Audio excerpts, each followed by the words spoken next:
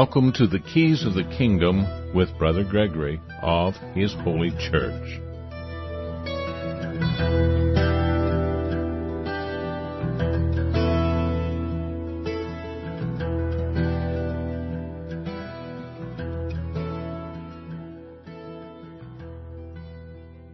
Welcome to Keys of the Kingdom. I'm Brother Gregory.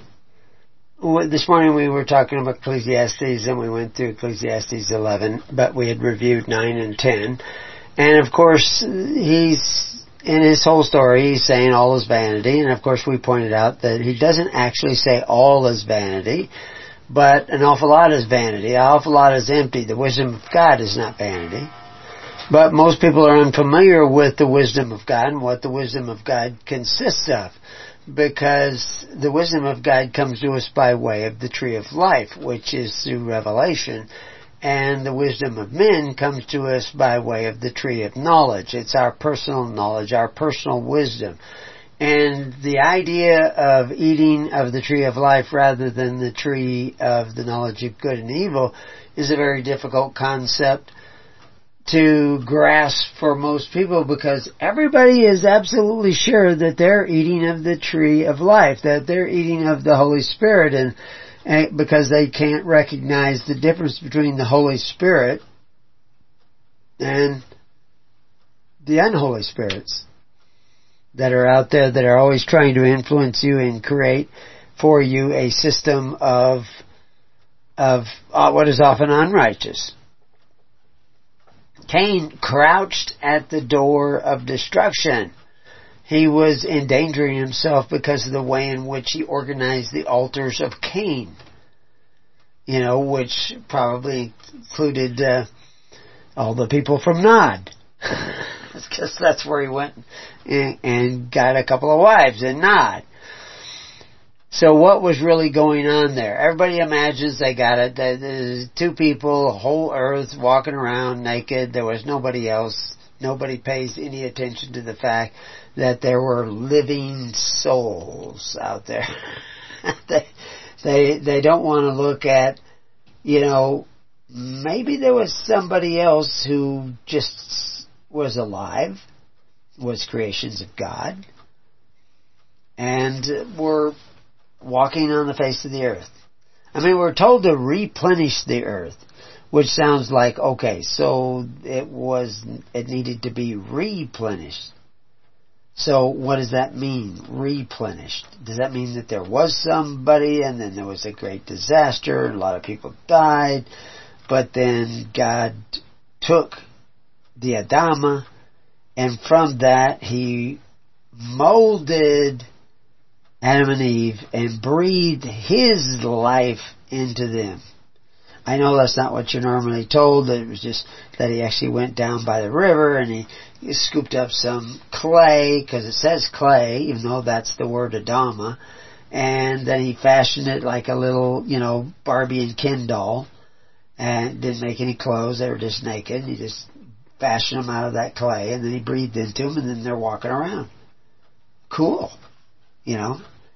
That's hard for people to believe, or that's easier for people to believe than that there were people here on the face of the earth for maybe thousands of years before, but there was some sort of catastrophe. Now, that doesn't mean that God didn't create the earth, and that the world was void, and that there was some sort of event of time in which God created the earth. I mean, they want to believe it was done in exactly 7 days, and you can believe that if you want. That's okay. I'm not going to preach against it or for it. I'm saying that's an interpretation. And I don't necessarily know that it's a good interpretation or a correct interpretation, but I don't know if it's an incorrect interpretation.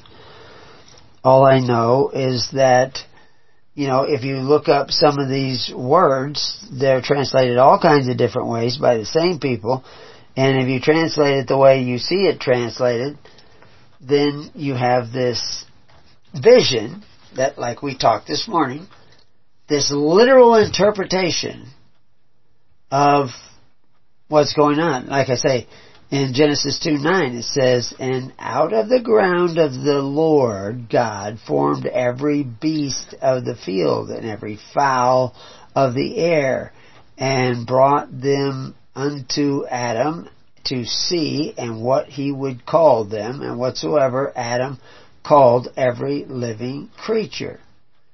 And we see this phrase, beasts of the field. And if we look up the word beast, the basic root word is Chet-yod, which means the word there that they're translating beast. It is translated beast 76 times, but it's translated live 197 times, and life 144 times. 76 times it's translated beast. 15 times it's translated creature. But it's defined as something living or alive. So when we say beasts of the field, you're thinking animals. All he's saying is things that are alive. That's all the word means. And we don't have anything more specific. I mean, he does go on to say, and every fowl of the air. Now, listen, look at the word field. What word is that? Now, that's actually spelled a couple of different ways, but basically it's Shin-dalet-hey.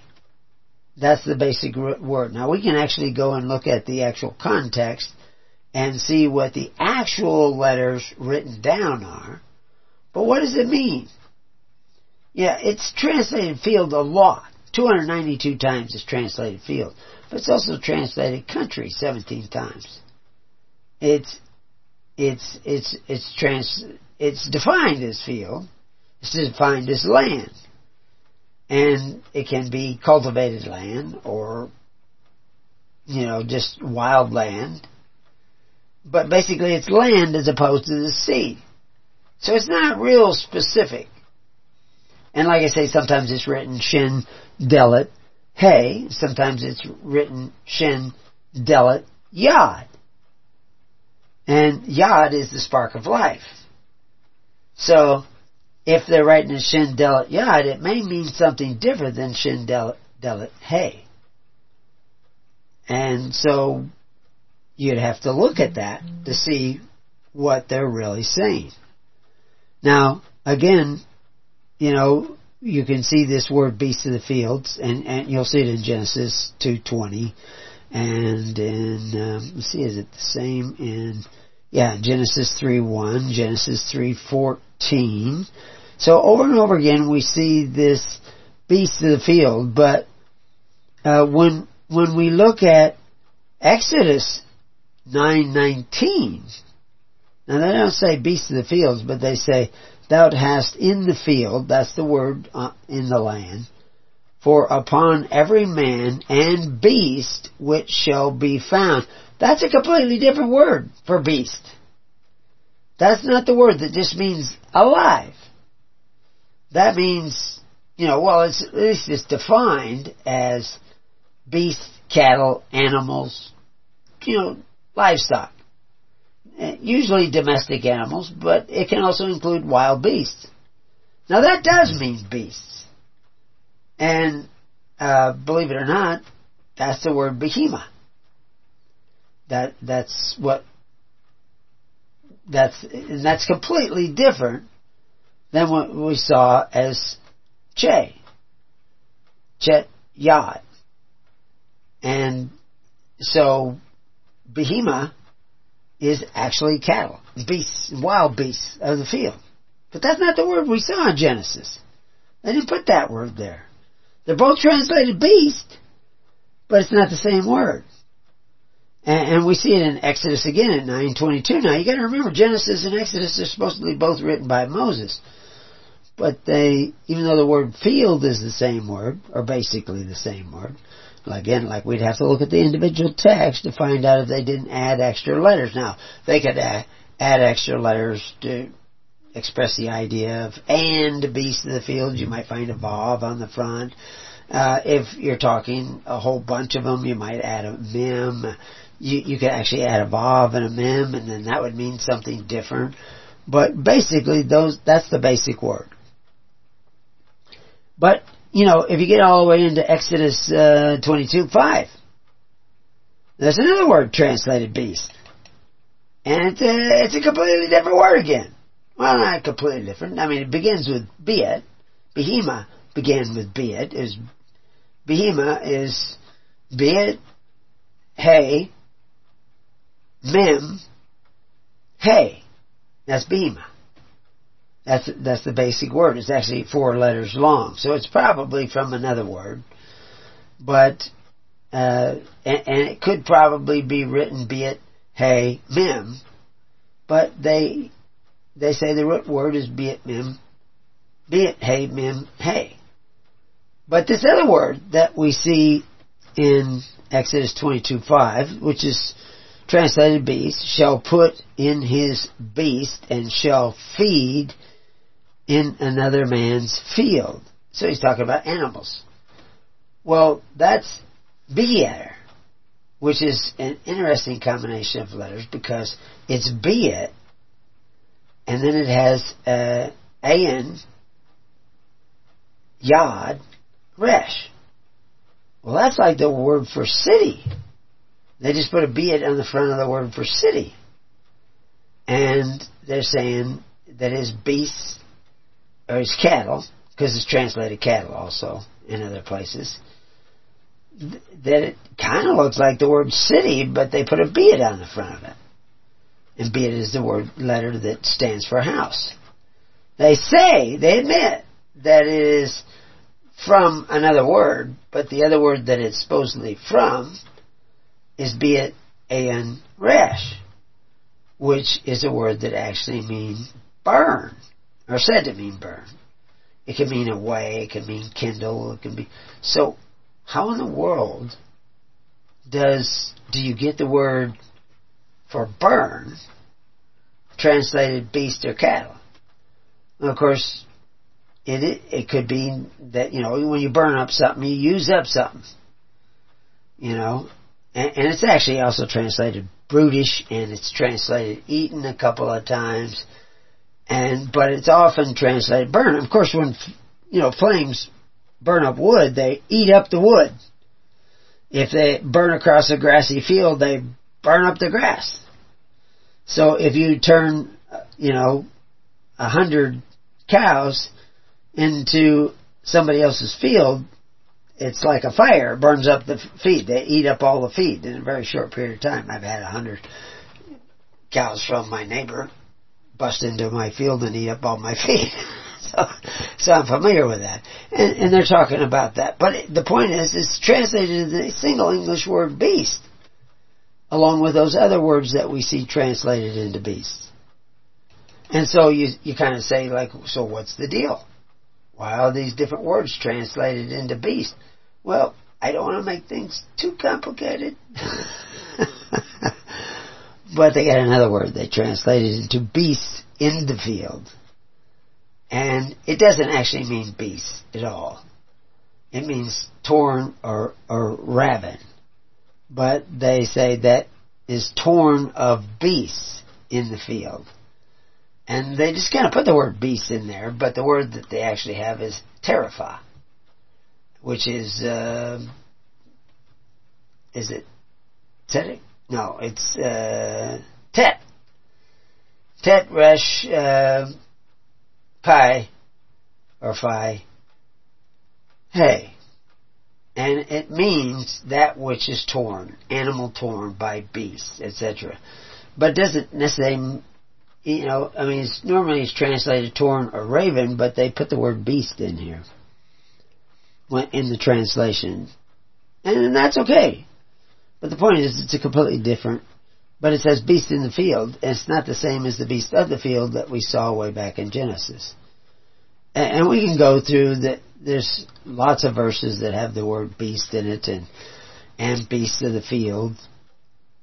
And it's different words, like we see in Leviticus 27:28. It says, and beasts and of the field of his possession. Well, that's the 9:29 Behema, beast. So the point is they can sow a lot of confusion by translating these words, so that when you see beasts of the field, you're actually thinking that it's always animals. But it's actually things that are alive. And there could have been a lot of other people that were alive at that time. Because, I never heard a satisfactory answer as to why Cain. Well, Cain went to some land called Nod and got himself 2 wives. Who are they? What do they mean by that? But evidently there are these other women somewhere that he can marry. But they weren't sons and daughters of, these other people weren't sons and daughters of Adam and Eve, and it was only Adam and Eve that he breathed the Holy Spirit into, so that they could eat of the tree of life, or choose to eat of the tree of the knowledge of good and evil. And unfortunately, they chose to eat of the tree of the knowledge of good and evil, and fell away from the ways of God. As a matter of fact, they ran away from the ways of God. They hid from the ways of God. First they hid from God, and then God knew right away, well, what'd you do? And we did this, and he says, well, I told you not to. And so, instead of Adam saying, I know, Lord, I am ashamed of myself. It's my fault. I take the blame. My wife brought it to me, and she said I should eat of it, and I shouldn't have. I knew it. You told me not to, but I did it, and I am really sorry, and I would like to make recompense somehow. But that's not what he said. He blamed it on God. The woman you gave me. And see, we're still doing the same thing. Like I said, the theme on this show was going to be how to survive liberty under God. And of course that's the theme of the whole Bible.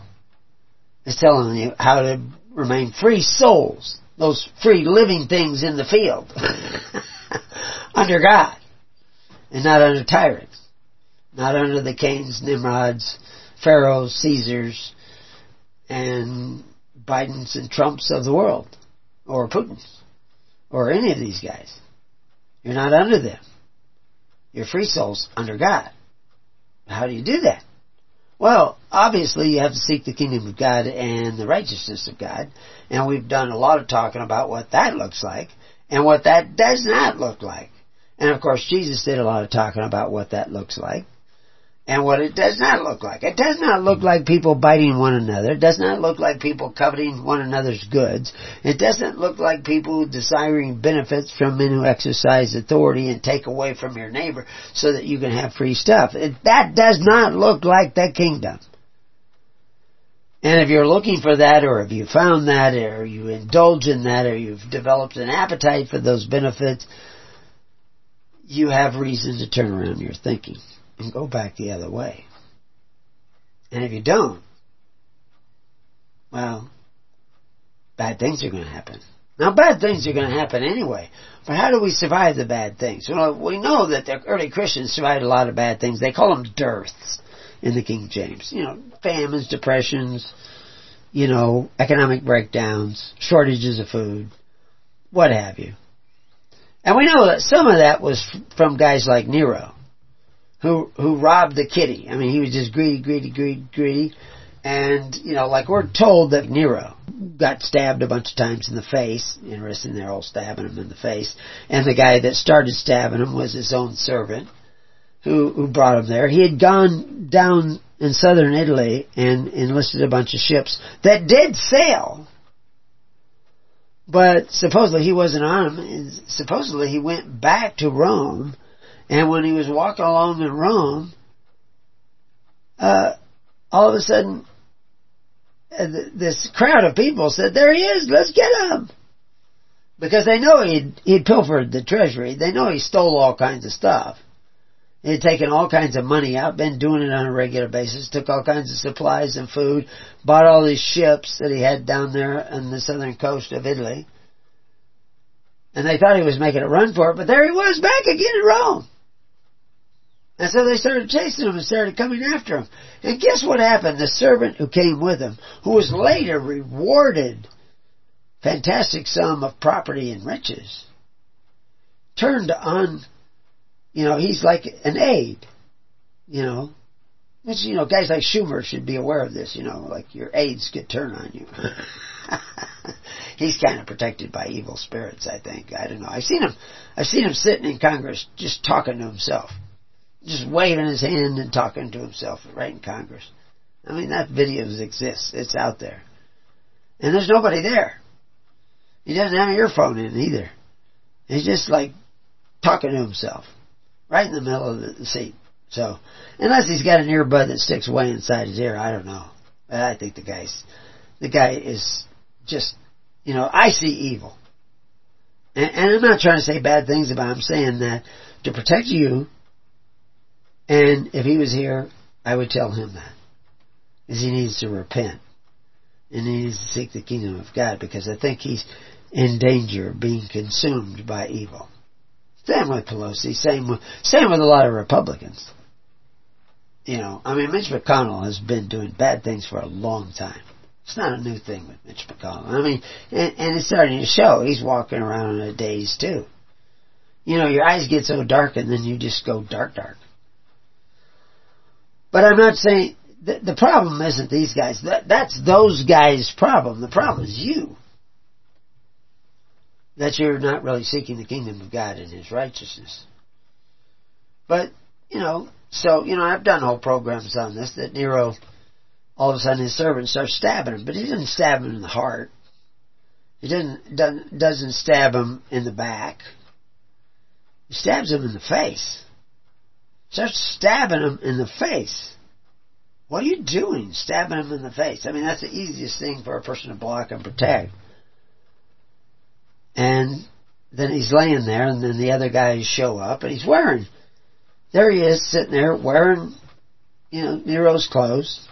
He's got Nero's rings on. He looks a lot like Nero. But you know what he says? And we know this is recorded throughout history. He says the actor dies. So was that Nero, or was that an actor? Because there's a lot of reason to believe that a lot of time Nero wanted to be off doing his own thing. But, there was a lot of, you see this with the royalty in England. They have to, stand at the window and wave. The Pope does that. He stands up there and waves. Now, nobody can hardly see him, but he looks like the Pope. And he's waving. Is that really the Pope, or is that a doppelganger? That he just used for, to stand out there in the cold and wave for a couple hours. But he's actually in the back room doing whatever he does in the back room. And I don't know about the Pope, but, I could imagine. I think the Queen of England, you're always seeing the Queen of England. But I'm not sure you're always seeing everybody else. Because these guys don't really want to take the time to stand there in the cold and wave. And I'm pretty sure Nero didn't. But that's the theory, is that wasn't Nero at all, but that was his doppelganger. And they needed to stab him in the face so that nobody actually recognized that, wait a minute, that doesn't really look like Nero. He's got a little mole here. That was never there, but they stabbed him in the face so many times they didn't know. And they accepted that. But like I said, the ship sailed, and it was known for hundreds of years and written about by historians hundreds of years later that Nero went to Jerusalem with his ships.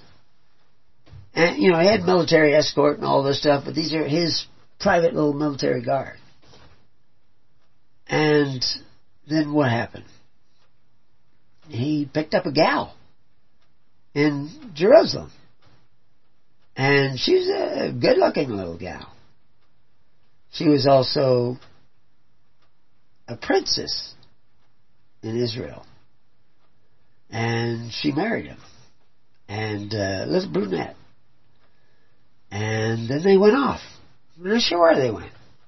Some people say they went up to northern country. They had a lot of soldiers. But they didn't go and invade. They went and there's reason to believe that they had already had a place picked out. They already had soldiers there. They had a settlement there. And they went up there. And it was one of these secluded little, very fertile valleys. And they dug in. And they buried their treasures. And they won the hearts of the people with a lot of the treasure that they brought. And of course they had the soldiers, but they weren't trying to upset people. They were trying to get the support of the people. And he lived out his life up there with this little Jewish gal. And they had children. And they had more children. And they went up there with a few other people. It wasn't just Nero. I mean, it wasn't just the soldiers. But they pulled their effort because they could see that the economy of Rome was in trouble and there was going to be wars and rumors of wars, and that Jerusalem was probably going to be utterly destroyed, and they were right on about that.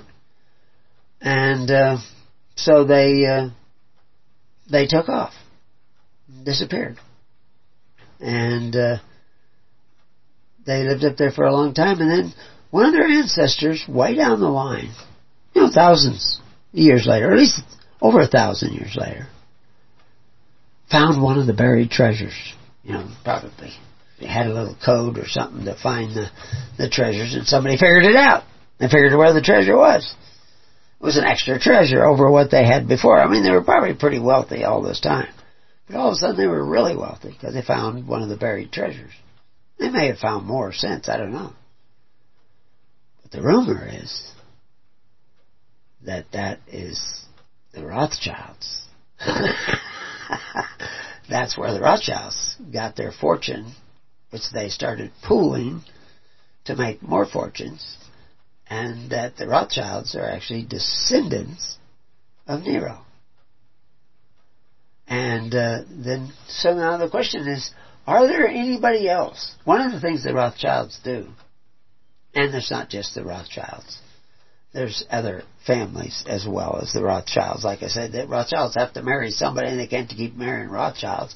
So they intermarry with other families that they have, other wealthy families. And we know who some of those families are. The Reitzman families. And, they're in business together. They own lots of stuff. And a lot of their business, they're not really shell companies, but they're diversified. And what they do is they take illegitimate children and they put them in positions of power, but they still have power over those children. They delegate the power to run this business or the power to run that business, but they kind of oversee everything. So they have all these kind of hidden assets, like the big guy that they can depend upon, but they try to keep it all in the family. And now, is that all true? That's a conspiracy theory. We should call up Q and see if he wants to get in on that. I think it's true. For a lot of reasons. And a lot of reasons I won't go into here. But the point is that it contradicts what everybody knows as history. But that's not the only thing that we can contradict that is known as history. I've written about Constantine. And I've added to our page on Constantine. And, so what did Constantine do? The article began with an article, Allurement of Wolves, and the Constantine Church, and the Nicene Council. And I need to expand on that in my spare time. But we're going to be going into Ezra as soon as we get finished up with the Ecclesiastes. But I just thought I'd throw in some of these notes that I just added about the Council, Constantinople, and all scriptures. I had a section down there. The vision, that's that section.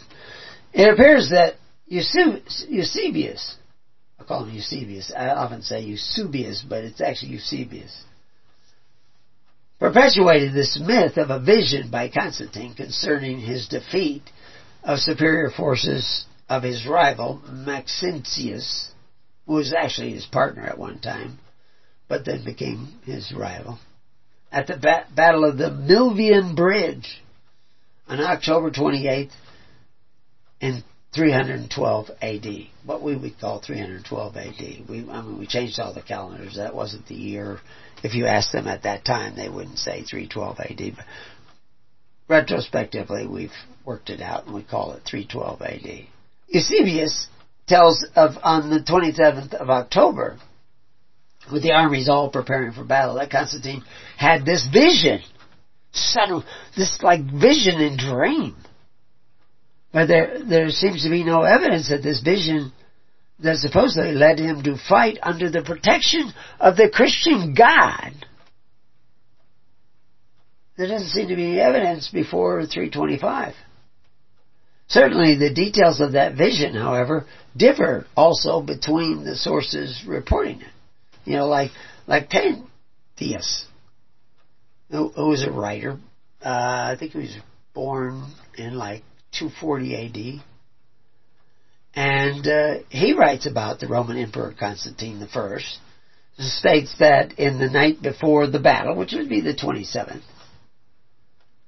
that Constantine was commanded in a dream to delineate the heavenly sign of the shield of his soldiers.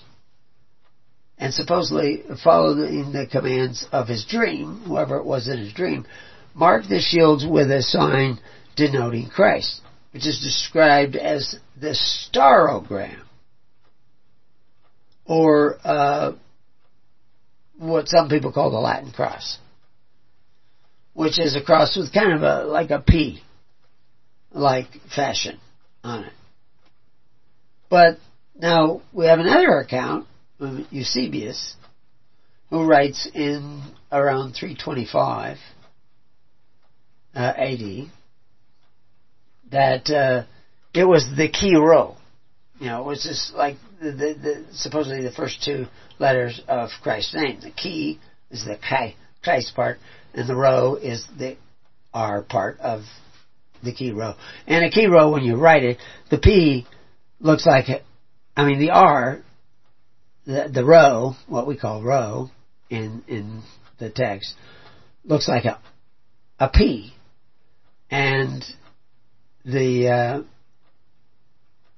key looks like an X, which some say as a cross. And of course, sometimes the cross is written as an X. And sometimes the Tav is written as an X. But it depends on what time and air and all that stuff. Normally, to me, the Tav is a door. And I think that's a more appropriate way to write it. But sometimes it's an X, and sometimes it looks like a cross. But it's a door. And, we can get into, actually I have in some of the early pamphlets on sophistry, and I have pictures of early letters, etc. Early writing. And there's early pictographs for the sun. And we actually see that in some of the Roman symbols that were used by the military, which show up in other archaeological writings that I've been looking at, which is why I added this little section to our article on the allurement of wolves and Constantine and everything. There is evidently no evidence of the truth of this story etched in the Ark of Constantine, which was put together by the command of Constantine and by the design of Constantine in 312. It was finally dedicated in 315. So by 315, they're making it, and they have all these pictures and all these symbols and symbols of pictures in this Ark of Triumph, this Ark of Constantine. That is, and there's a lot of interesting stuff I was trying to think of some of the archaeologists. There's a woman archaeologist who's done a lot of work on this. She's probably in her 40s, dark-haired lady, thin, everything. And she's actually, she built models in her house and she set it all up. And she was also putting in all the things that were there that are there no more. Because there was a huge, giant, must have been almost 40 feet high, bronze statue of the sun god. Which originally the story was that he prayed to the sun god and it told him what to do.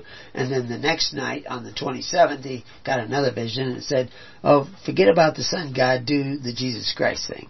Jesus Christ appeared to you and said, I want you to go out and kill people, and I want you to put my symbol, which is Christ's symbol, the key row, on the front of your shields and conquer in my name. I don't believe that. That doesn't sound like the Christ I know. But somehow or other, a lot of people did believe it. And I believe that most of the real Christians didn't believe it. But a lot of the new Christians who became Christians when Constantine said things like, everybody in Milan get baptized and become Christians.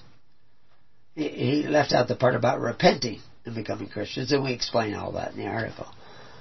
But all the pictures, from head to toe, and there was a particular, he's not really an archaeologist, he's kind of a filmmaker, he was a little bit of a journalist for a while, Simca, Jacobovici.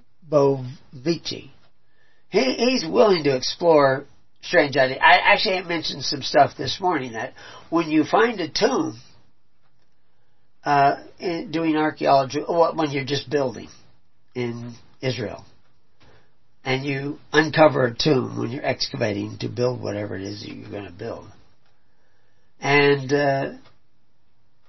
it's like a tomb, it's like a cave, like the one that they put Christ's body in. And there'll be ossuaries, boxes and bones in there and other things where people get buried in there. And you go in there and get the artifacts out and all this stuff, and you seal it up because it's not going to be, you don't want kids playing in there.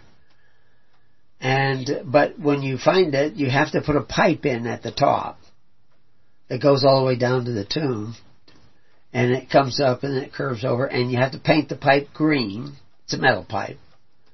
And it's pretty thick. It's like 4 inches or 5 inches thick.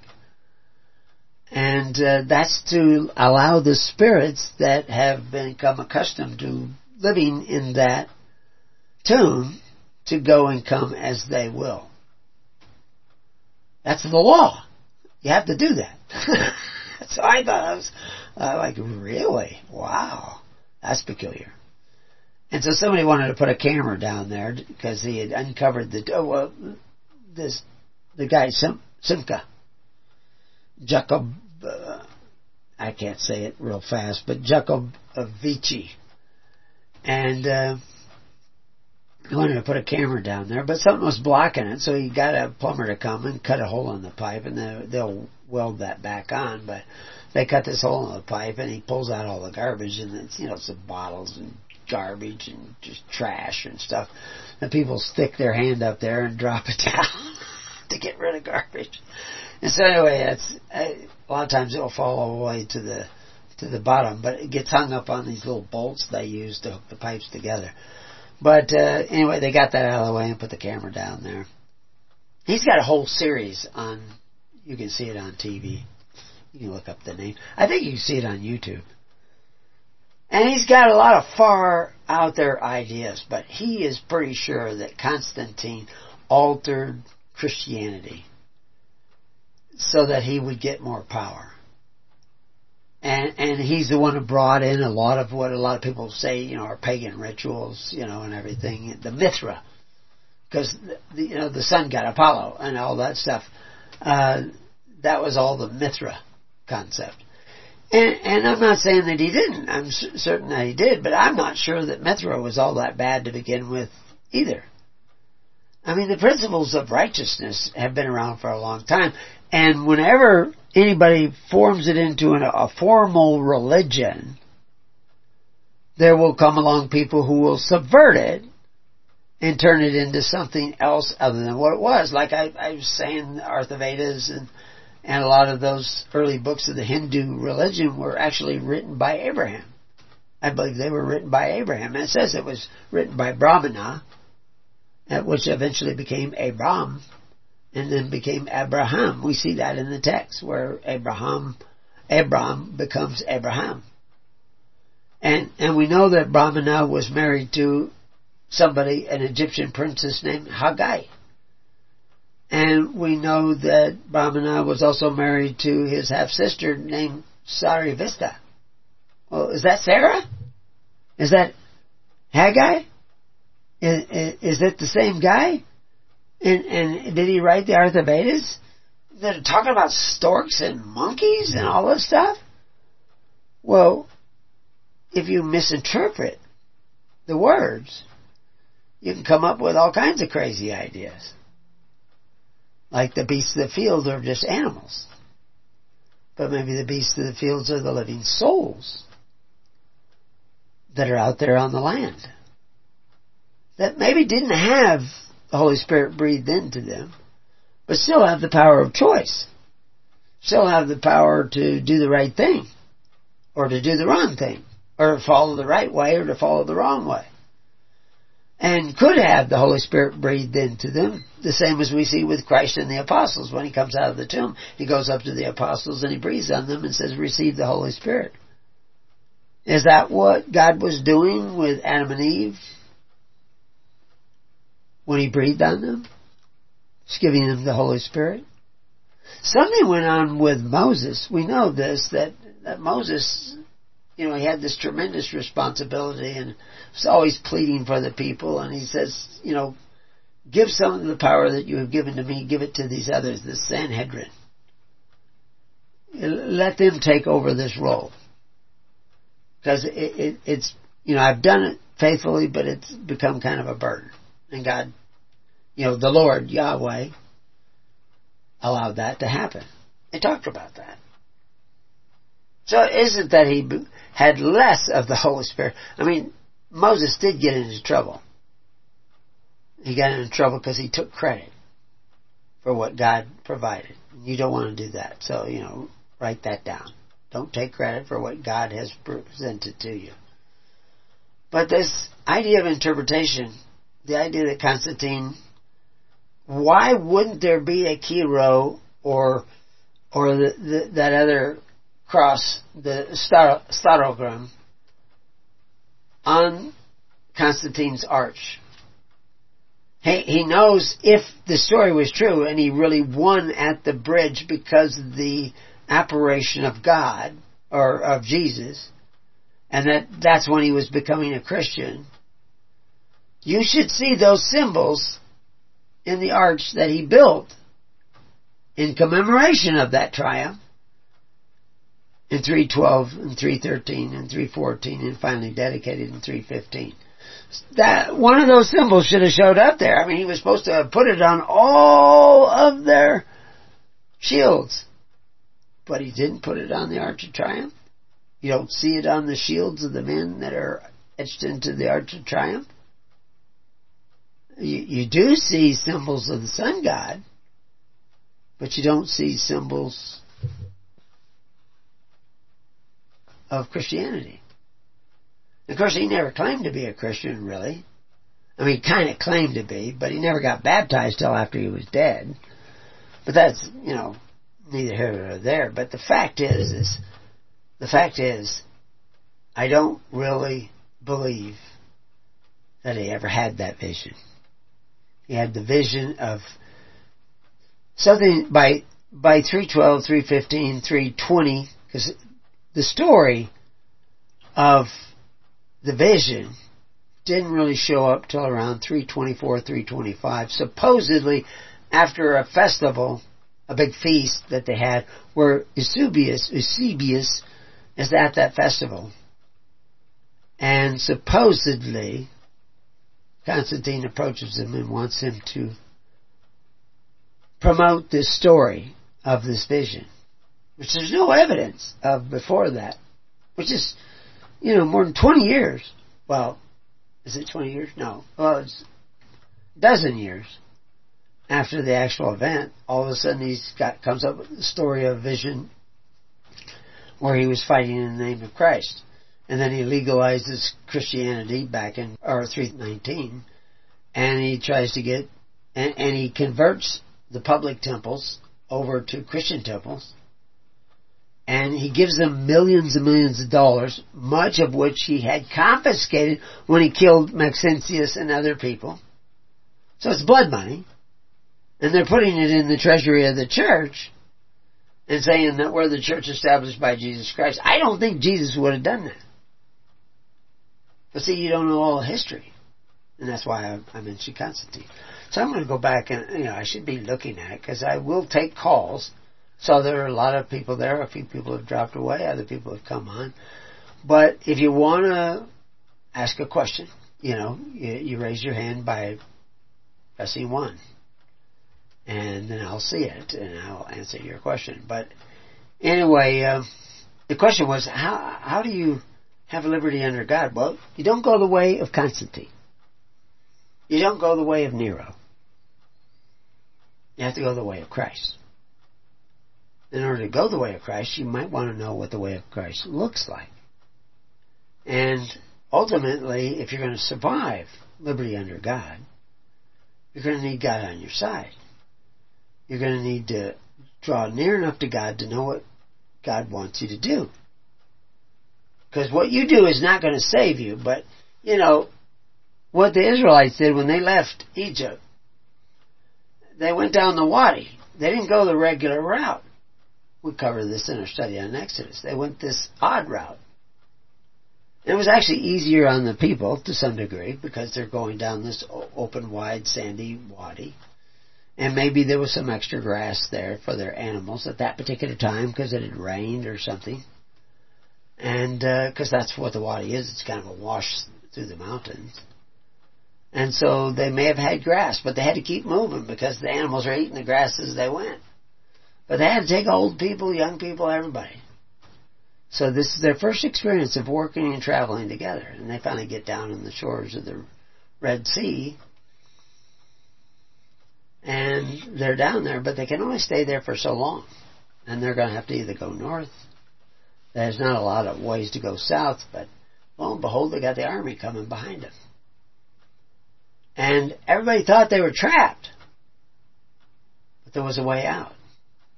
God knew there was going to be a way out. And He was going to arrange that. Like I say, some people didn't follow that route. They went another way because they thought that was better because they look at, well, we'll be trapped. Won't make any sense. It's not logical. My tree of knowledge of the circumstances is telling me don't go that way. Other people went because they didn't know what else to do. They didn't want to abandon them. Some people were falling. See, some people are already waking up. Not everybody, but some people are waking up, and some people are saying, that guy seems to be a little bit awakened. Not woke, awakened. So we're going to follow him. And they get down there, and now they're caught between the Red Sea and the mountains. And they could go up along the coast a little ways, but they can't outrun the chariots. And the chariots there are in big force.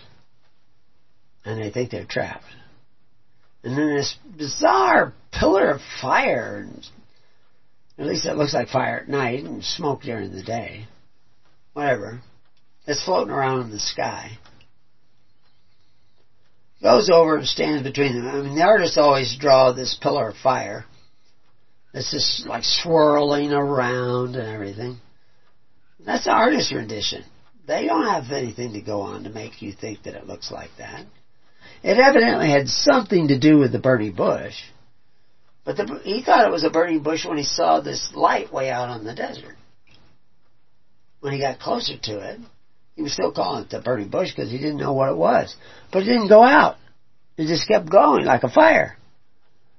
But it wasn't a fire. Somebody was talking to him out of this light. This thing that had this appearance of light out there in the darkness of the desert, which is, you don't see cars driving around out there. There's not people with flashlights. So where's this light coming from? So he goes out to sea. And there's somebody talking to him. And we know that somebody, like he went up to it during the day at other times. And it opens up on the side and somebody talks to him. What is that? Well, you can do all kinds of speculation, and I'm not doing any speculation. I'm just saying, when you look at the artwork that people are doing, that's speculation. But somehow or other people can believe the artwork better than, just saying, I don't know exactly what it looked like. They want to think of the image. Well, aren't you worshiping a graven image when you do that? Absolutely, worshiping a graven image when you do that. You don't want to be doing that. We don't know what it looked like exactly. We got a little hints, but it's really easy to start filling in the blanks. Very dangerous, though. So you don't want to do that. So Constantine wasn't a Christian. He wasn't doing Christian things. He was still killing people for a long time. after he supposedly became a Christian. There was a time when he was called out by one of his own bishops that he had killed he annihilated, 10,000 people in a village. And he just annihilated it. And then he could hand out all that property and whatever was left over to anybody else who wanted to go to that village and move in. We can have lots of preconceived notions, but if the fact is that when I talk about liberty under God, you have to realize that you're not at liberty under God right now. You're not free people. You're back in the bondage of Egypt. That's a real hard sell. People don't want to admit that. Well, what was the bondage of Egypt? 20% of your labor belonged to the government. And whenever you did any kind of work, 20% of your labor had to go to the government. And now they had a system of welfare, and they had a social safety net that provided you with free bread when there was famine or shortage, and occasionally there were. Sometimes the floods didn't come down the Nile, and the crops didn't do as well. So they had to have a certain amount of grain. I mean, that's, they might be prosperous 7 years in a row, and then maybe a year or two they don't get the floods. Or they get, less floods. So they can't grow as many crops. And so, they put in dikes or dams, cataracts. I think I'm saying that right. That's not right. Anyway, that would divert water out on the desert, and they could grow grain, and large amounts of grain. And then grain keeps in the desert, so they put it in, that's what they got these bricks, so they build these granaries that mice can't get in because it's made with bricks, and they put the grain in there. And in the bad years, they have enough, and that's their social safety net. And it's run through the temples, who also is in charge of weights and measures. And if you read an article on Sumer, or the turtle dove goddess, you'll know that they had the same thing in Sumer. That is social safety net. That's why people went to the cities, because they had social safety nets. Now, how you fund that social safety net is different. The dove goddess Nisi, they funded it through compelled offerings. The Pharaoh funded it through compelled offerings, through a corvée system of statutory bondage where you had to pay in. And he even increased the taskmasters to make sure that everybody was paying in their fair share. Nobody was left behind. But it's a system of benefactors who exercise authority, which Jesus said we weren't to be like that. But Jesus knew that the other governments of the world were like that. And the living souls of the field will either associate with those men who exercise authority, or they will associate with men like Moses, who had a system based on free will offerings. That everybody knew that this is, you should give the first fruits, and you should give, 1/10 of everything you produce. Not 20%, but 10%. You should. But of course, like Christ said, but it had to be free will offerings. Moses said that. It had to be free will offerings. And Jesus comes along and says it has to be charity. That it's not to be like the governments who exercise authority and force the contributions, because that would be taking a bite out of your neighbor. I mean, that's just in the text. And you're not only supposed to take care of your family and your fellow congregates and your congregations of tens, hundreds, and thousands, but you're also supposed to take care of the beasts of the fields. The other living souls of the fields. You're supposed to provide for them in a way that strengthens them. And of course, some people don't do that. Nero didn't do that. Rothschilds don't do that. FDR doesn't do that. I mean, he provided for people. His system prolonged the depression, made the people more dependent, and didn't do anything to end the bankruptcy. Because what was the two things that the dove goddess did? What was the two things that the temples did? Well, of course, it's just obvious, natural. They're storing grain that they're collecting from the people in big silos. So they know that I get 20% of this field. You're growing grain. They know they're going to get 20% of that field. But how do they know you didn't sneak a couple bags away during the middle of the night? Well, they could go out there and walk, pace off the field, or measure the field. Width, length. Look at the grain. How many seeds is each grain in? How many seeds are in every square foot? You can calculate it up. That it's going to be 100 bushels. He knows he's going to get 20 of those bushels. So, when the harvest comes, and you bring in 5 bushels and say, that's all I got. He said, well, that don't match up. Because I walked that field. You should get at least 20 bushels. Maybe 18. But you can't get away with 5. Stop fudging. You go find the other 15 bushels. You get them down here. I'm going to send the taskmasters after you and whoop your hide. So that's the way it works. That's what they were doing in Egypt, and it was run through the temples. Well, what does the skill of that priest have besides he knows how to store grain? Well, he knows how to measure grain. He weights and measures. You say, okay, well, I got a 100-pound bag here. He says, we'll put it on the scale. No, it's a 100-pound bag. Trust me, I picked it up. I'm sure it's 100 pounds. No, put it on the scale. Well, he puts it on the scale, and it's 78 pounds. He says, well, wait a minute. You're missing 22 pounds of grain. That's not 100 pounds. Well, maybe your weights are wrong. Maybe your scales are wrong. Well, no, the priests were in charge of the scales. Same with the dove goddess. Weights and measures. Because you had to have just weights and measures. So the priesthood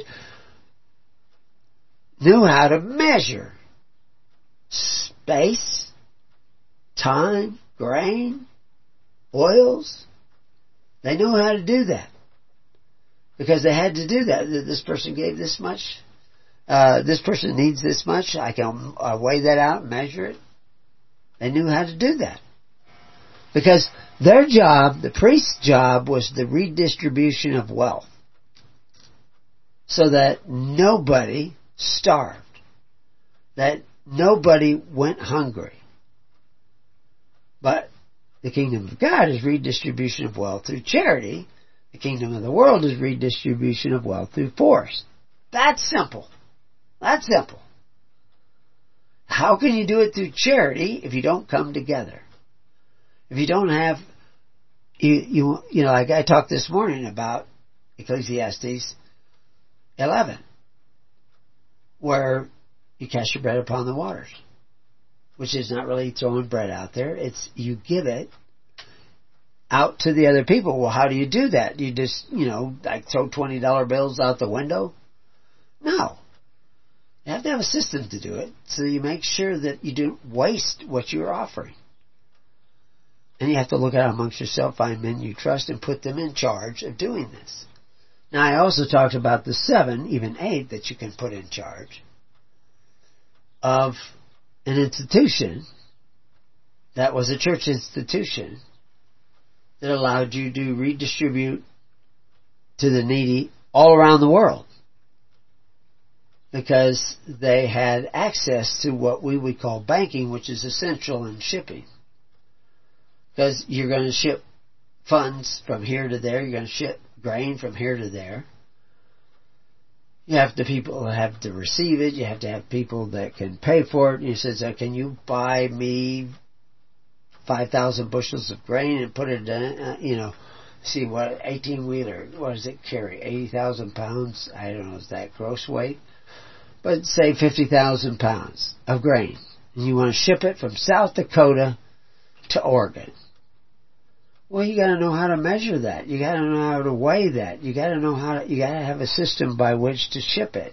You got to have a person to receive it and a person to send it. And somebody may have to get paid. You're going to buy the grain from this guy. Somebody's going to have to pay him over there. So you need access to banking. Your access to the, what was that one comedian? I could actually play it. I could actually pull it up on my phone. I wonder if I could do that. But anyway, I'm going to try to play this to see if the mic picks it up, see how it works. But this was a comedian. And he, I just saved it to share it with somebody else because I thought it was funny. I really regret having gotten the vaccine. I'm sure it's fine, but I just wish when the state told me to do something, I'd be the sort of person who said no. But it turns out I'm the sort of person who says, fine. I don't understand what's going on. You're telling me it's important. Okay. And all they had to do was say, you won't be allowed to go into pubs for like a month. And I was like, put it in me. That's what I'm upset about, is that I had a principle temporarily. Like, if I was in Nazi Germany, I would have stood up to the regime. I wouldn't stand up to not being able to go to a pub for a month. I would be like, Anne Frank, she's in that attic there. I saw her. It doesn't matter what the point of principle was. The point is I would have been a chill. And that I have to live with that for the rest of my 3 or 4 more years before I have a heart attack. So, anyway, we'll see how that turned out. I don't know if you heard that well enough. But anyway, the reality is that, we don't really have the principles that we think we have. And you have to build those principles. You have to practice them. This is what seeking the kingdom of God and His righteousness is all about. And you have to develop that principles. Like I saw Anne Frank, he wouldn't stand up for his principles if he couldn't go to the pub. Because he didn't really have any principles. He thought he had them, but it was only temporarily. Well, if you're going to survive liberty, you have to have principles. You have to have integrity. And it has to be ingrained into you as a matter of life and death. Whether it's your life and death or somebody else's life and death. Like he was going to turn in Anne Frank. It's a comedy, but and it's life or death. Would we stand up for one another? Will we develop the trust necessary for a free society? One of the things I wanted to talk about, like I said, is some of the things that are uncovered by some of these archaeologists. And they were looking at, and I mentioned it this morning on the program, the Roman soldiers were being converted to the Christian teachings. And so there's an actual thing that floats around, and we see it carved in stone. We see it carved in stones in Italy. We see it carved in stones down in Egypt. We see it carved in stones in different parts of the Middle East and up in Greece. And all the way over to Great Britain, we find it carved in stone or put into some sort of ceramics. And we see symbols that are definitely Christian symbols mixed with Roman symbols in places where they were hiding to meet, to supposedly worship. And we find some of these symbols, and there's one particular one, which is a SATOR square. They call it a SATOR square. And what it is it's a square with, 5 letters? 5 letters up, 5 letters across. And so then you have, 5 times 5 is 25 spaces and 25 letters. And you have the word SATOR. I think it's at the bottom. And Rotos is at the top. And Rotos is SATOR backwards. And there's another Arepo, which is also can be written Apara. And another word, Tenet, that is the same forward as it is backwards. I think there's another couple of words in there, but at least those words are in there. And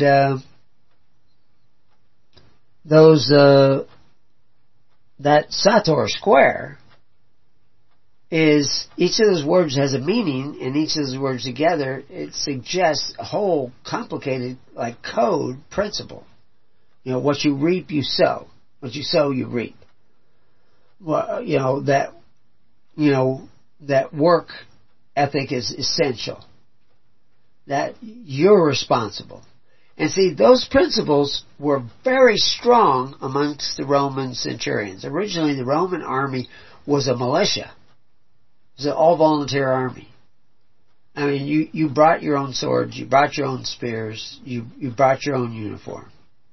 And you went out and you trained together. And eventually, especially during a time of war, they would help, provide you with food and all this kind of stuff.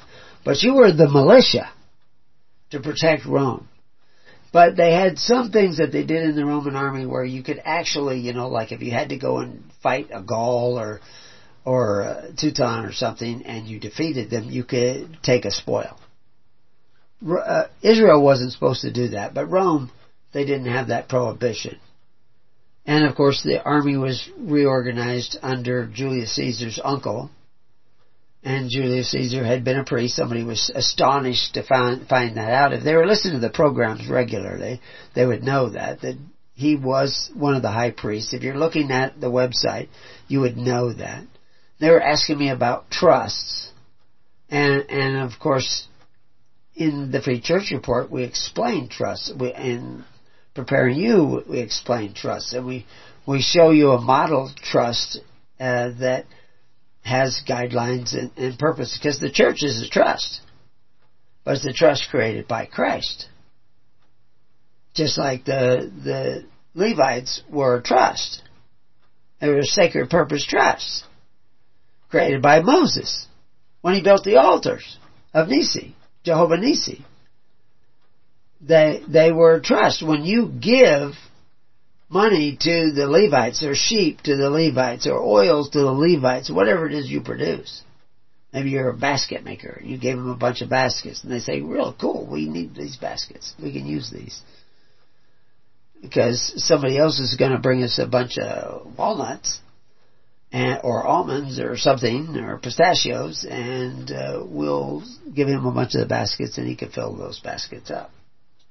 Because he has to buy the baskets, but if you've already given to us for free, we can make arrangements that he just gets the baskets. And then they're responsible for the redistribution of those nuts and the sheep and whatever is needed for the needy of society, the widows and orphans and needy of society. But their society is based on the idea that if you don't work, you don't eat. That you have to take care of yourself. And even there were a lot of widows in the early church, because a lot of people were persecuted and killed. I mean, not most of them, but there were enough of them. And then people do die. And Paul says, if you're a young widow, get married again. Don't be a burden on the church. Why are widows a burden on the church? Because they're the social safety net, instead of the social safety net of Rome. Because they took care of their widows too. They just didn't do it with free will offerings. And Caesar figured out a way, we'll conquer the Gauls, all the different tribes, the Cambri and all the different tribes of the Gauls. We'll sell them into slavery. We'll get the money. I'll give it to the temple of Jupiter, and the priests I know there will redistribute it, and we'll get real popular. And then when they try us for war crimes, they won't do it. Because, they'll give us, a plea deal. that was the thing in the news. Hunter Biden getting a plea deal. I mean, we have facts that are showing the Bidens have been, they were so audacious about it, they got caught. And, you could probably catch Mitch McConnell if the Republicans were as honest as they say they are. But there's a power structure. And if they buck the power structure, all of a sudden they don't get any support from. So money is controlling them. Now, unfortunately, a lot of the money is coming from places like Pfizer and the military-industrial complex and all these other things. Well, in those days, the military-industrial complex was Caesar, and he had lots of money because he sold lots of women and children into slavery. Slave trade, you know how that is. You don't think that the cartels are donating to your congressmen and your senators to keep the borders open? Nancy Pelosi And the whole Pelosi family, which includes the governor now of California, they originally made their fortunes by drug dealing with the cartels. That's how they got their money. I mean, that's just a historical fact. They don't want to admit it, but there's plenty of evidence. But who's going to prosecute them? I mean, we have out-and-out blatant crimes and they're getting away with it. Not that, that the Republicans aren't committing crimes. Which is why everybody was kind of afraid of, Bush was for open borders. It wasn't until Trump where they actually were going to do something. They always could have done something. But, what you really want to do, if you want to close the border, you don't have to build a wall. But I don't know how you're going to do it without building a wall. But all you have to do is end social welfare through the state. And every Christian should be in favor of doing that. Because Christians know that we are not to be like the governments of the Gentiles who exercise authority one over the other, but call ourselves benefactors. We know we should not be that way. So, what's the deal? How are you going to live at liberty without sitting down in the tens, hundreds, and thousands? Some people think, well, I'm already in the kingdom and we're at liberty. But then they sinned the people that they know that they are supposedly preaching the gospel. They send them to men who exercise authority, men in government, who exercise authority one over the other, who take away from their neighbor, who borrow against the future of their neighbor's children to provide them with free benefits. They send them to that. And they think they're Christians. Now, we don't tell people they can't do that because we don't want to see you starve. We're telling you what you should be doing. If you want to survive at liberty, because we know the greatest destroyers of liberty are the givers of gifts, gratuities, and benefits. We know that we are not to make a habit of eating at the table of kings because they serve deceitful dainties. As a matter of fact, if we have an appetite for those dainties of the rulers of the world, should put a knife to our throat because they're deceitful meats.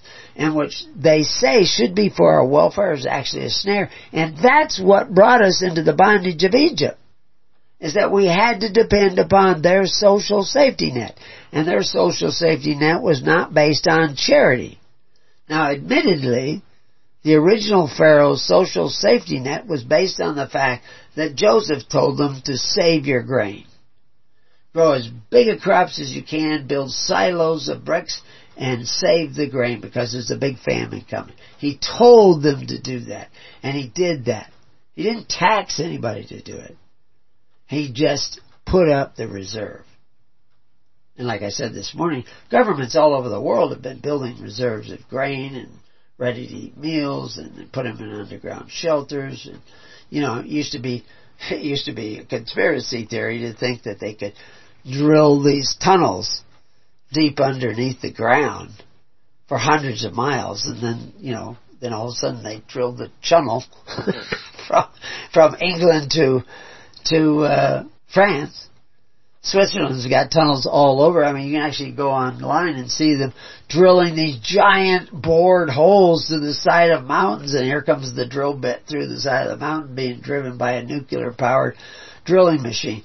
And Elon Musk has some of those drilling machines, and he's not only drilling, he's making bricks with the residue that he has coming out the back. So he's back to making bricks. But he's even in the bondage of Egypt. And it alters the character of the people. It makes you where you think you have principles, but when it comes down to really making a principled choice, you won't do it. I recently was talking to somebody who took a job in a nearby town, and it's going to be a controversial job, and there's a lot of reasons why it's controversial for them, which I won't go into, unless you come to the Burning Bush Festival and we'll talk about it. But I said that you need to keep a record of everything, and all the people that say they support you 100%, when people come and attack you unfairly and unjustly, who lie, like Claggett in the story of Billy Budd, they won't come to your aid. All those people who say they support you 100%, they will not support you. Like that comedian, they will turn you in. You need to know that you can look out amongst yourselves to find men you trust. And the only way to do that is to sit down in the tens, hundreds, and thousands and start taking care of one another through charity. Because a lot of people are not going to be charitable. They're not going to give anything. Or they're going to give very little. And they're not going to give regularly. They're not going to give their first fruits. Because the Spirit of God is not really in them. And you'll know it. You don't have to condemn them. People, there's absolutely no need to condemn anybody. Everybody will condemn themselves if they are to be condemned. And everybody will repent and strive and be diligent to do the right thing. That was one of the things this morning when we were talking in Ecclesiastes 11. That I was saying that... Anyway, I was reading a number of quotes where the word, study to show thyself approved is actually the word that means to be diligent, to show thyself approved. Because we have to be doers of the word. In 2 Peter 1:10 it says, wherefore the rather, brethren, give diligence. That's the word that they translate study over there in Timothy. It says, give diligence to make your calling and election sure. For if you do these things, you shall never fall. So he's talking about being a doer. A doer of the word. That's the same Peter who says through covetous practices you make merchandise of yourself. And of course we know it's a covetous practice to desire benefits from men who exercise authority. And don't give me any of this trash that, it's all fake because it's phony money and fiat currency and everything. You're getting real stuff. You're getting real food that is really the product of real labor. And I don't begrudge you that. If all you can do is go on welfare or some sort of SSI or whatever it is that you need to depend on. I'm not telling you can't do it. I'm just telling you what it is. And it's why you're in bondage, why you're not free souls under God. I'm not telling you not to pay your tally of bricks. You can still pay your tally of bricks. But you're going to have to come together to get the straw you're going to need. James 1:22, but be ye doers of the word, not hearers only, deceiving your own selves. For if any be a hearer of the word, and not a doer, he is like unto a man beholding his natural face in a glass. For he beholdeth himself, and goeth his way, and straightway forgetteth what manner of man he was. But whoso looketh into the perfect law of liberty, and continueth, he being not a forgetful hearer, but a doer of the work, this man shall be blessed in his deeds. And I said it this morning. If you do not have a social welfare system through tens, hundreds, and thousands that can take care of the needy of your society in hard times, in food shortages, you're not seeking the kingdom. If you're not working towards that goal, you're not seeking the kingdom. You're just playing at church. 2 Peter 1:15, moreover, I will endeavor that ye may be able after many decease to have these things always in remembrance. That you take care of. Wherefore, beloved, seeing that you look for such things, be diligent that ye may be found of him in peace, without spot and blemish. What was pure religion? Taking care of the widows and orphans and needy of society, unspotted by the world, which is the constitutional order and system of government of Rome, which used force to provide for the needy through a system of social welfare. That was a snare. Pure religion is doing it without that. And if you think, well, no, I can do that, and you make up some feeble excuse, you're into folly. And as we discussed this morning, folly.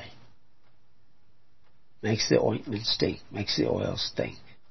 So anyway, peeking back at the board to see if anybody raised their hand. Okay, I better open up the chat room in case somebody wants to ask a question. And we're a couple hours in. Halfway through.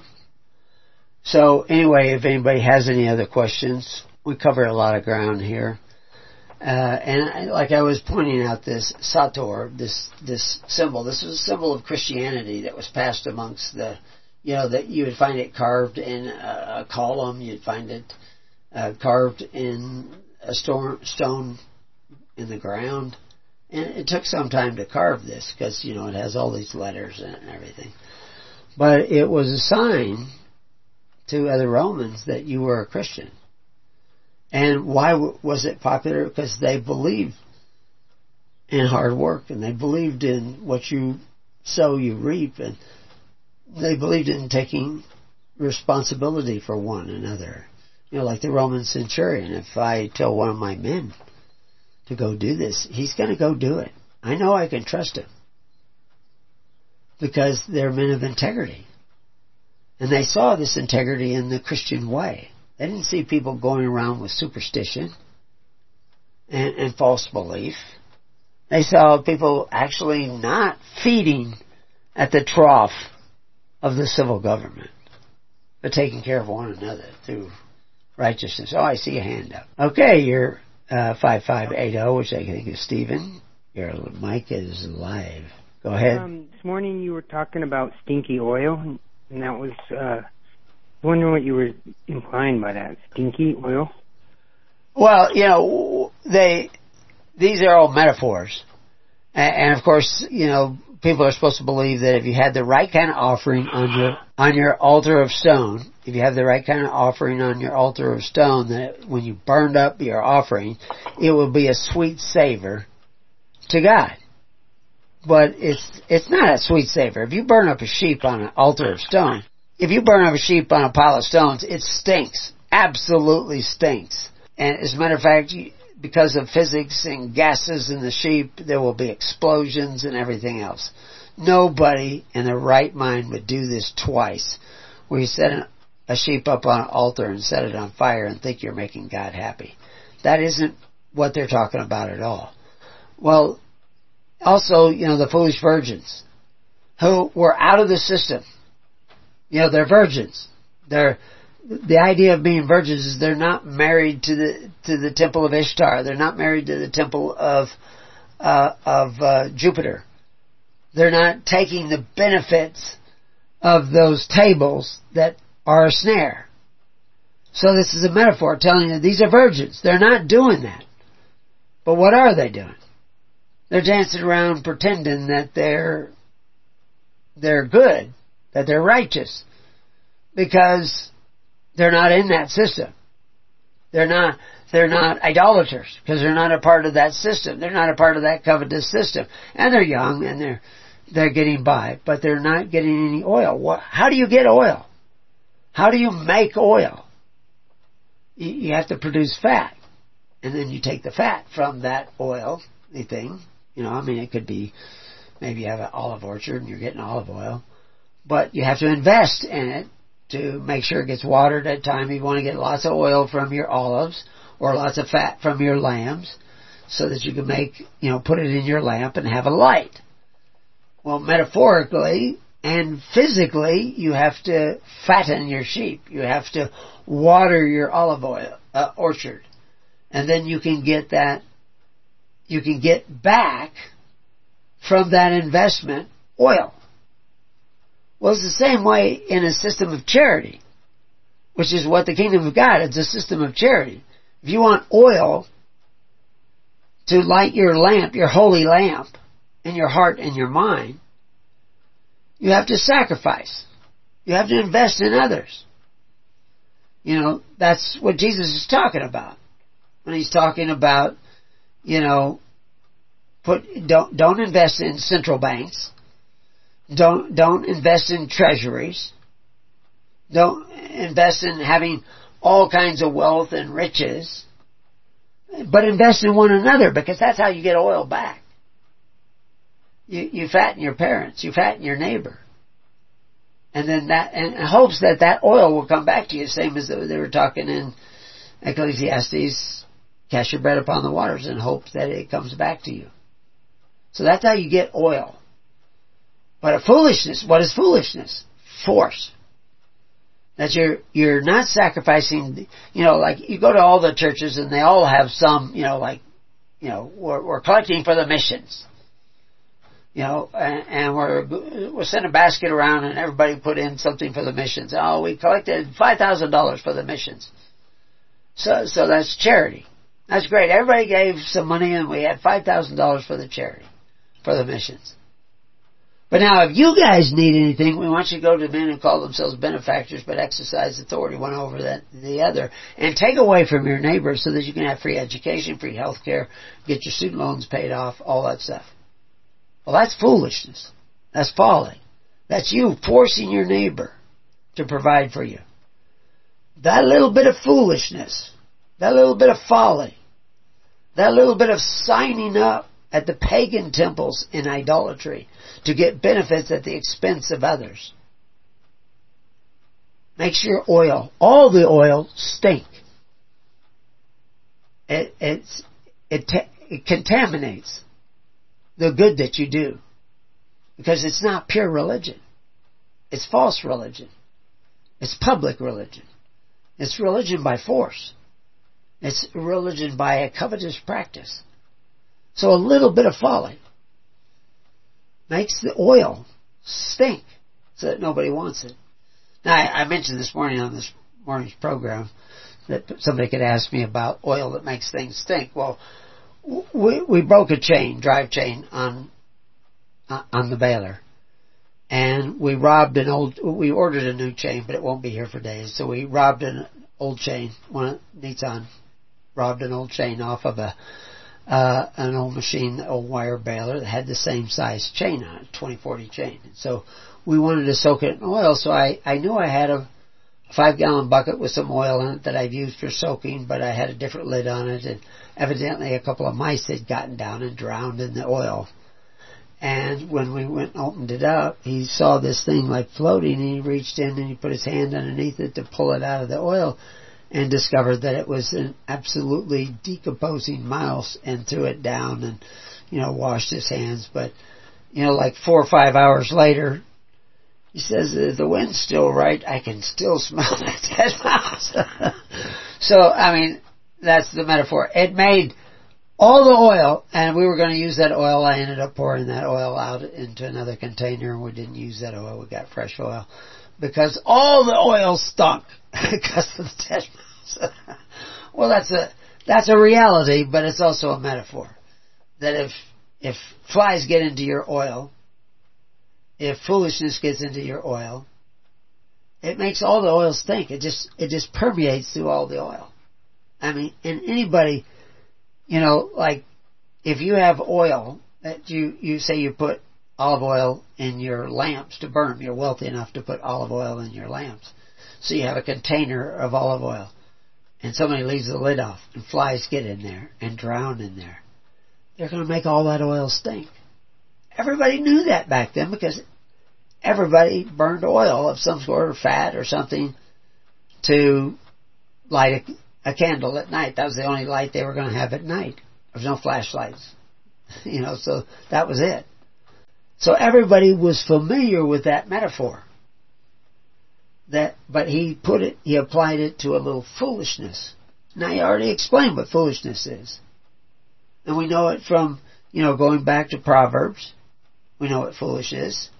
We know it by going back to Samuel and Saul. That was foolish when he forced an offering. Well, it was foolish when the king forced an offering, and his kingdom would not stand. If you force your neighbor to pay for your child's education through a system of taxation, that's foolishness. That's not wisdom. That's foolishness. So then you say, well, then I gave a $10,000 check to the missions, and so now I get credit for that. Well, you get oil for that. Spiritual oil for that. I could tell you stories about spiritual oil, but I'm not going to do it on the air. That's a private conversation. It may be a real private conversation. But it taints the $10,000 you gave to the mission. It makes it worthless. It makes it stink to God. Because you're mixing. You cannot drink of the cup of devils and the cup of righteousness. You can't do both. I didn't make up that rule. God did. Christ said that. I'm just quoting him. I'm not picking on anybody who has to go, if you're an elderly person, I do not want to see you starve. What I want to see is all you young bucks out there, and I know, Stephen, you're a young buck to me. I know you're getting older, but we're all getting older. But there's a lot of 20-year-olds out there. There's a lot of 18-year-olds out there. They need to be picking up the slack. They need to be helping us set up the kingdom. We know how it looks. Tens, hundreds, and thousands. Free assemblies. First fruits. Jump-starting the kingdom.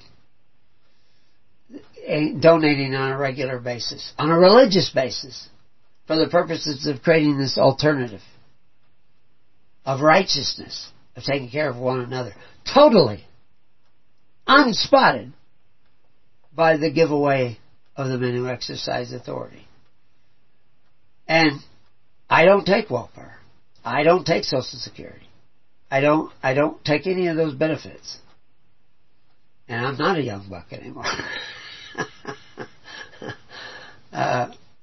We have a tractor that has a really stiff clutch on it, and it's farmhand. I just worked on it, changed the lift pump on it the other day. I mean, it's not older than me, but it's almost older than me. But we keep it running because we just can't afford new machinery, and this is how we do everything. But the clutch is really stiff on that. The spring is just stiff on it. It's for, in the days when, and the power steering, most of the power is in your arms. But I looked at my knees last night, and I showed my wife, and my left knee is like twice the size of my right knee. But it's that clutch. And it happens every year when we start loading hay and stacking hay. We had to stack already over 1,000 bales. But I used to do it. My leg would get a little stiff. But now, I'm getting to be an old guy. But the reality is that we need to start taking care of one another. We need people who are willing to dedicate their lives. That are willing to sleep on the couch and work 16-hour days to help take care of people they don't even know. That's what we're going to need. And it shouldn't just be old guys. The old guys need to be there. But, the retirement age for a Levite, it's in the Bible. It's 55. We're supposed to retire from manual labor. Now, I as long as I can do manual labor, I will do some. But I shouldn't be the one that has to do it. It's the young people who have to do it. And they have to, it's outside of the realm of thinking, because they don't understand that you have to be willing to do this. Can you imagine what it was like in the bondage of Egypt? To even be a young man, you survived being aborted. You survived being cast into the river. Your parents had to make sacrifices so that you could survive to that adulthood. They did it to weaken the Israelites, but they strengthened them by putting that pressure on them. But they're pretty masterful at it now, how to weaken the people. Gifts, gratuities, and benefits. Public education. Free benefits. Free health care. That is destroying the people. And because they provide it by taking away from your neighbor, there's nothing but stinky oil left in the country. We're seeing, one of the things that is draining the pocketbooks of Americans and people all over the world is the rise in the price of what? Oil. It's that, the rise in the price of oil. And then, of course, they make the oil stink. You know, they put ethanol in it. I don't even buy ethanol gas. It ruins the equipment. Most of our equipment's old equipment, so I don't even buy it. So anyway, I kind of rabbit trailed around there a little bit, but oil. This is one thing that it talks about your oil. And the foolish virgin having to go find oil. Because they don't have enough oil, because they squandered all their oil dancing around instead of organizing into the tens, hundreds, and thousands and taking care of the elderly and the needy of their society. They didn't do that. And nobody's going to take care of them. And they should not expect it. They didn't go get, the benefits from the benefactors who exercise authority. They didn't pray to the fathers of the earth for their daily bread. Because they were virgins. They didn't access that. But in their youth, they squandered it. Just having a good time. Taking care of themselves. Making their own fortune. But eventually we all get old. And we have to hope and pray that if our children or our nephews and our nieces will take care of us. Or we will have to go to the men who exercise authority one over the other. If you have been one of the foolish ones, admit it. Accept it. Now do what you can to seek the kingdom of God. There's all kinds of things you can do. Like I've pointed this out several times in the last week. We have thousands of recordings. Thousands of articles explaining the kingdom. And I just added to our article on Constantine, like I said at the beginning of this program, showing that Constantine was not a Christian. The church he established was not a Christian church. It was an abomination.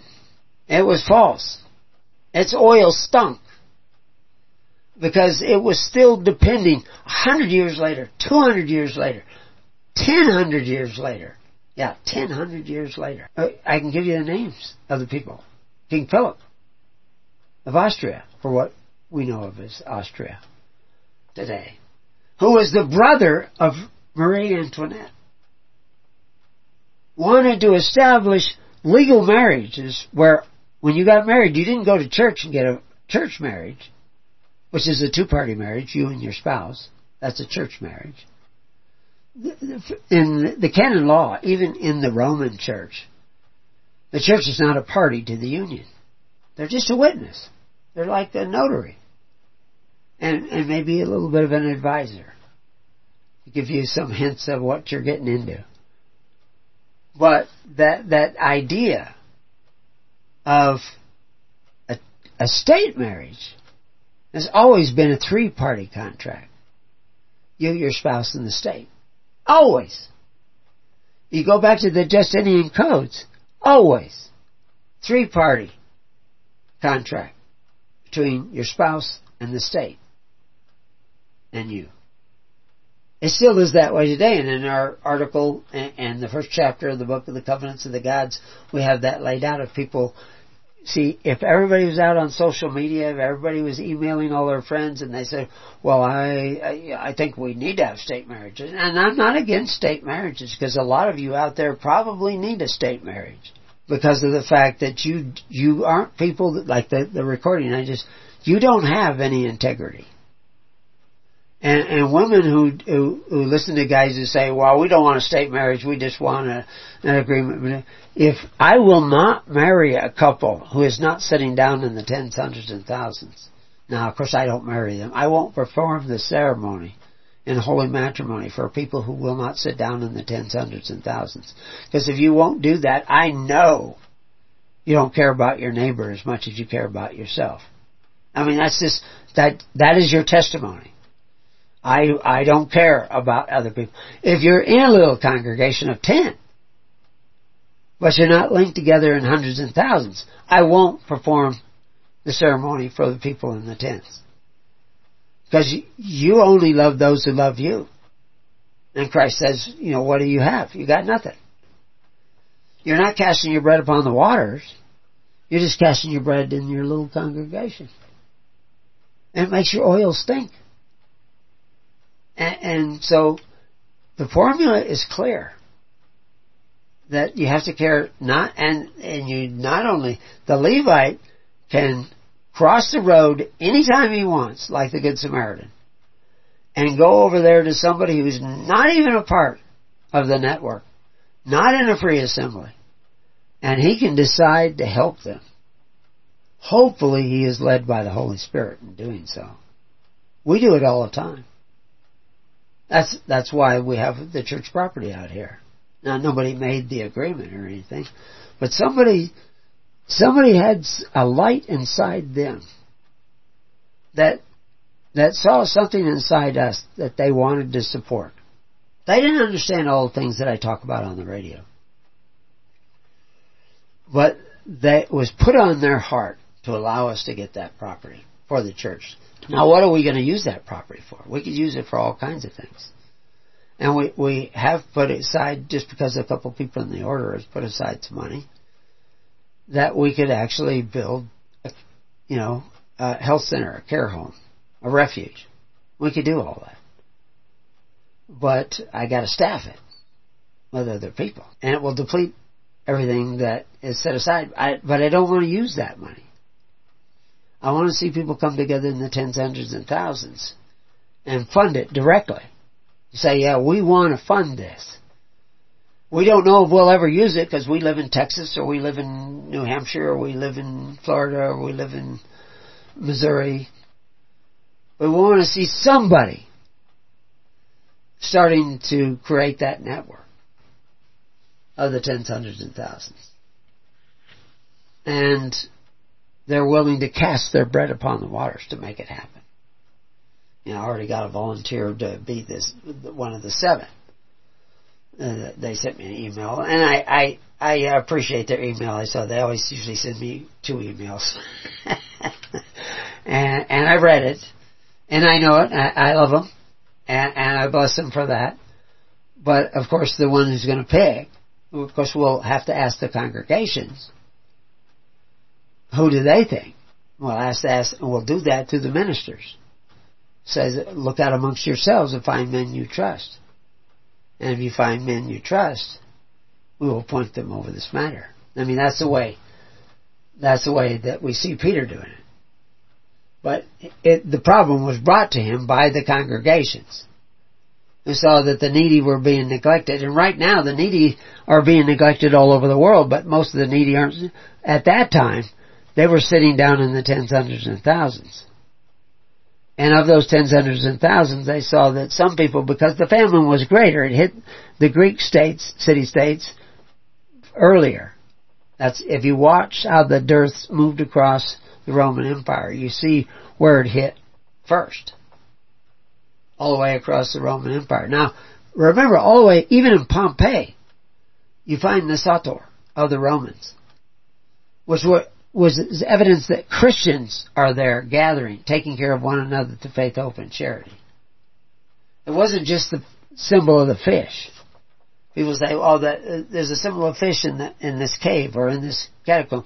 So they were in there in the church worshiping God, saying praise. No, they knew that worshiping God was not just saying words and endless reciting of prayers and songs, but it was being doer of the word. And they knew that being doer of the word was to practice pure religion and take care of the needy of society. And that's why we see them actually doing it in Acts. But everybody today, they go to church and they say they're worshiping God, but they need anything, they go to the men who exercise authority, and they don't see that that's directly opposite of what Christ said to do. And we come along and we point that out. And people that come on the call hang up. Not all of them. There's still other guys in the queue. But enough of them do. Because they say, oh my gosh, you mean actually take responsibility for myself? Now, why so many Roman centurions? Because Roman centurions were doers. We should have lots of cops in this network. Lots of soldiers in this network. But then who's telling them about the keys of the kingdom? who's spreading the message of, if you don't live by faith, hope, and charity, you will go under tyrants. That's why, one of my favorite quotes, I'll do it again. Polybius. The masses become accustomed to living at the expense of others and depending for their livelihood on the property of others, institute the rule of force and violence. Welfare through the state. They begin to degenerate. The social bonds break down. The social bonds needed for a free society break down. They degenerate into perfect savages, fighting once more a monarch and a king. So what does a perfect savage look like? Something happens they don't like. They don't even understand it entirely, but they don't like it. They get mad, and they burn down their own community. They rob their local merchants and stores. It's not like the people who thought the election was stolen and went down to the Capitol to protest, mostly peaceful protests.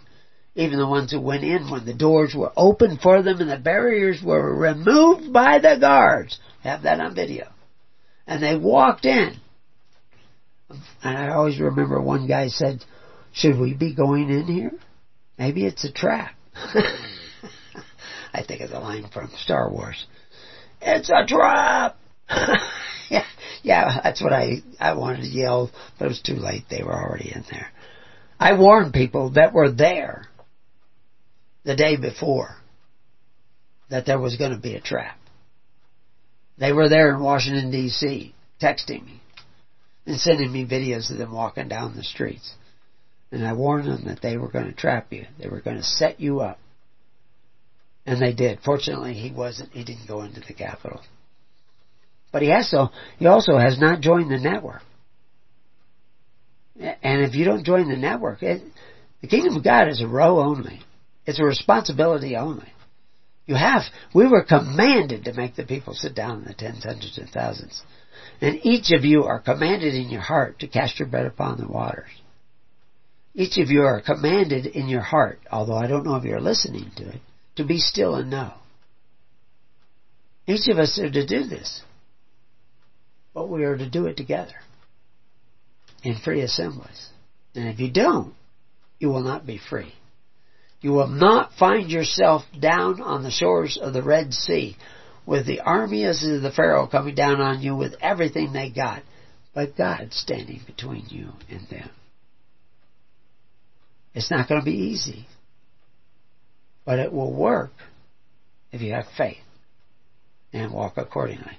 So anyway, I know your question was originally about stinky oil, but oil is a metaphor for what you get when you walk in the ways of God. You get the holy oil, the holy blessing. Oil, fat, prosperity. It's holy when it's coming from God. A lot of people preach the prosperity gospel, but it's a prosperity that stinks. I've seen those people's. I know prosperous people. I used to work in Beverly Hills and Bel Air and all those places. The rich of the rich, the movie stars. I used to work in their homes. I was a cabinet builder in Los Angeles. And I don't know why they picked me to do it. I was the guy to go around to all the customers and fix up all the little things that they wanted to fix up that were maybe just not quite right, or, like somebody took hinges off, and I would go there. And there'd be a butler sitting there standing next to me with a little whisk broom and a pan, in case I got all those shavings on the floor. He'd clean up right after me. I'd be on closed circuit TV when I walked into the house. But I met their kids. Oh my gosh. The ointment in those houses stunk. And their kids stunk. Their kids were terrible. Beasts. Monsters. And they were abused by wealth. So, yeah. There's no substitute for righteousness. Especially not self-righteousness. So anyway, I hope that gives you a little bit of a picture. Did you have anything else? Appreciate it. Okay. Yeah, I appreciate your questions. Thank you. You're welcome. More than welcome. Thank you for calling. Well, we're still trying to work on that better. We seem to be froze up on the knotter, and we can't figure out exactly what it was. I noticed that my son from South Dakota was sending me texts on how to fix it. or what he thinks we might have to do. But I have another old baler I want to clean up and get ready, and I have a swather I want to clean up, and we're shearing sheep, believe it or not, this late in the year on Tuesday. So anyway, so we have our hands full, and we're going to be doing this episode on Ezra. But I want to, if you go to Preparing You can look up the article on Constantine, and I have the audios I need to edit. A lot of other things are going on here. And what I want to do is set it up so that I can go through Jordan Peterson's, because I know that now Jordan Peterson's, the series he did on Exodus is now going live, not live, it's going on YouTube. They're sharing it on YouTube. Well, I want to get in there and give counter arguments to some of the mistakes they made and some of the things they missed. I think they did a really good job considering what modern Christianity has become, but they missed some of the most essential elements of it. And it's just going to take a lot of time and a lot of work to do that. And the harvest may be great someday, but the laborers are few. So people need to really work at sitting down in the tens, hundreds, and thousands, really start contributing to their ministers, and start doing the funding necessary to take care of the needy of society. And we will do what we can to provide that. Now, ultimately, we don't want to build convalescent homes and, put old people in convalescent homes. We want to be able to create an alternative to, my wife and I met in a convalescent home. We've seen the convalescent homes from the ground up, way back, over half a century ago. We were working in convalescent homes. So we know what not to do by that experience. But knowing what to do and how to take care of the needy of society and how to involve people in that process. We've come a long way. We've got a lot of things in place. But what we know needs to be in place more than anything else is that we need to care about our neighbor as much as we care about ourselves. But I got people showing up here, so I'm going to call it an end to it. I appreciate Stephan and all the other people that were in the queue, even though they didn't say anything. I see somebody did come into the chat room, but he just gave me a thumbs up. I still don't know who that is. Somebody from Northwest Media. But no questions. So with that, I will play the outro, and until then, peace on your house, and may God be with you. God bless.